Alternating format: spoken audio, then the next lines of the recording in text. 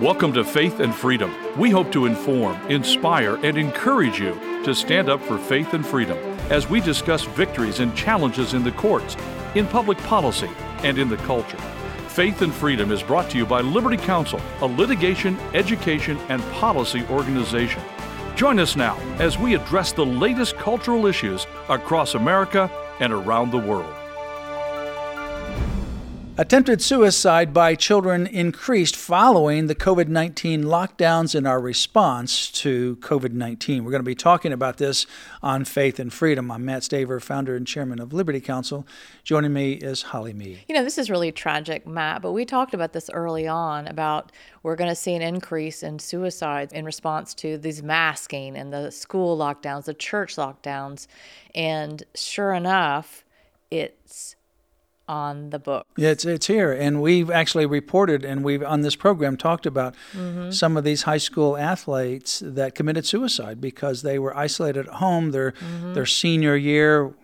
It's a big deal for high school athletes to be in your senior year for so many reasons, scholarships, and it's the best year for your athletic competition. A lot of children go to school to be with their friends, and all of a sudden that was ripped away from them, and they were stuck at home in front of a computer. Well, the crazy thing is some kids, they left school on Friday with no notice, and over the weekend they were told school is closed indefinitely. You know, they thought, well, 14 days. Then it went beyond that time, another 14 days, and then they would allow students individually to make appointments to come in and take the things out of their lockers. Right. And so they're having to adjust. There's no more school. Imagine that, being a senior, and you're in your last semester, and all these events are coming up, and there's no graduation, and so forth and so on, and you don't get a chance to say goodbye to your friends. And as a result, some of these children at home, you know, encountered sexual abuse and assault and not everybody has a house with a yard. Right. Where they can go outside. Some people are living in very small places. They didn't have computers for all their kids. How are they going to do online?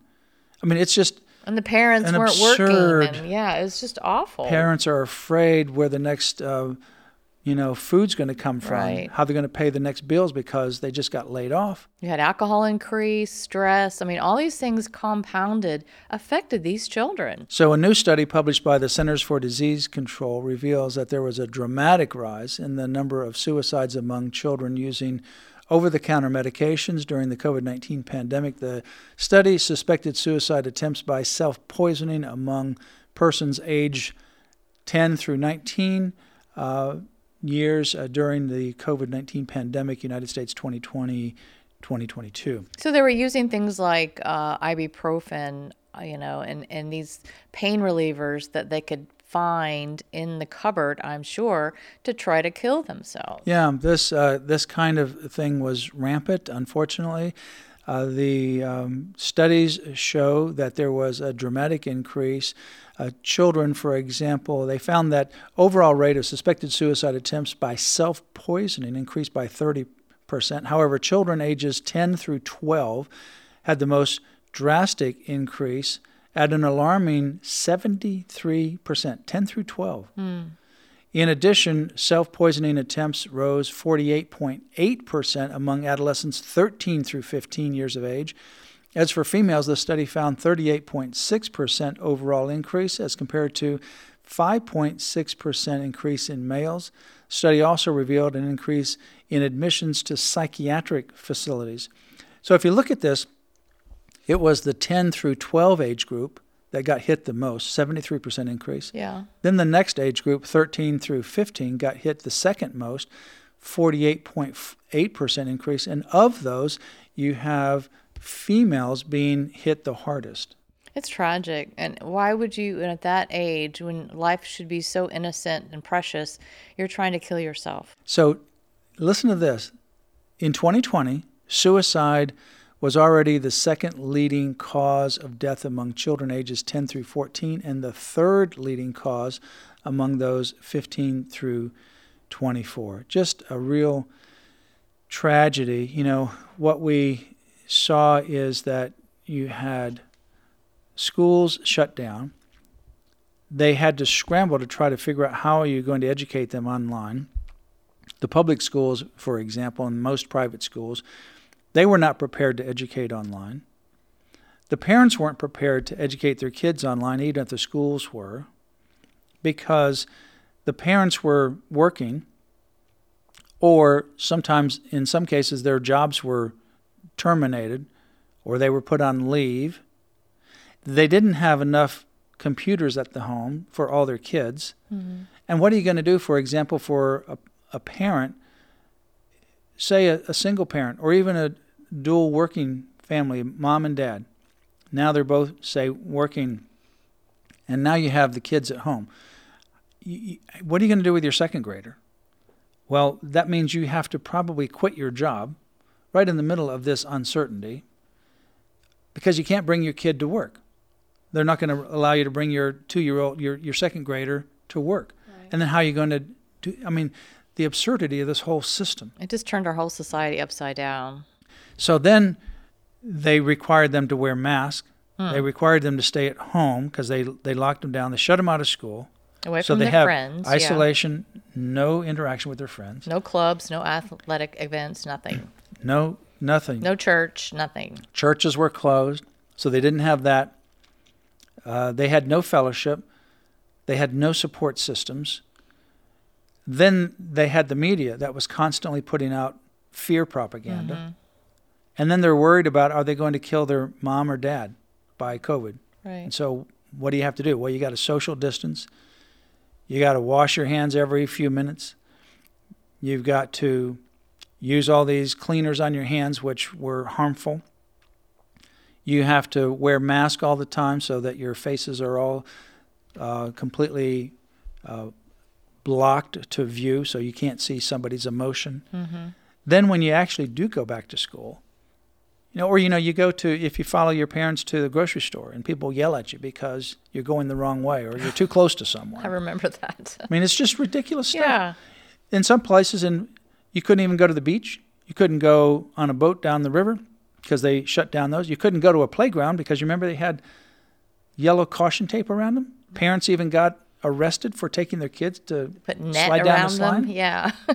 They erected steel chain fences.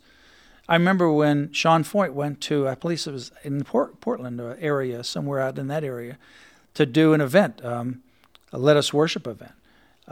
The local government erected a hurricane chain fence around a public park so that they couldn't go in there and have a worship event.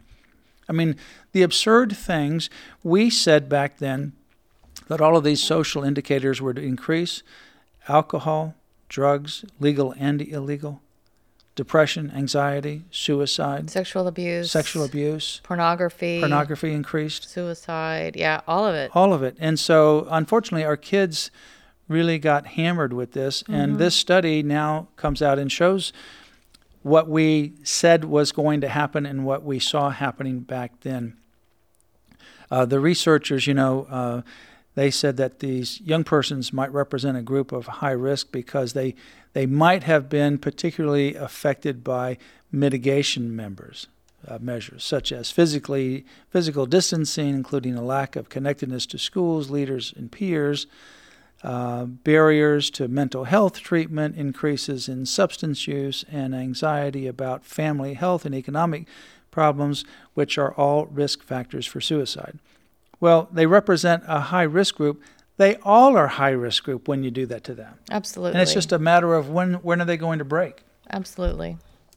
This is this is an outrage of how this government, the United States government, and our elected leaders and world government leaders all just came in one lockstep, and they followed the same draconian, dreadful response to COVID. And as a result, unfortunately, we have some of these young people that are no longer with us.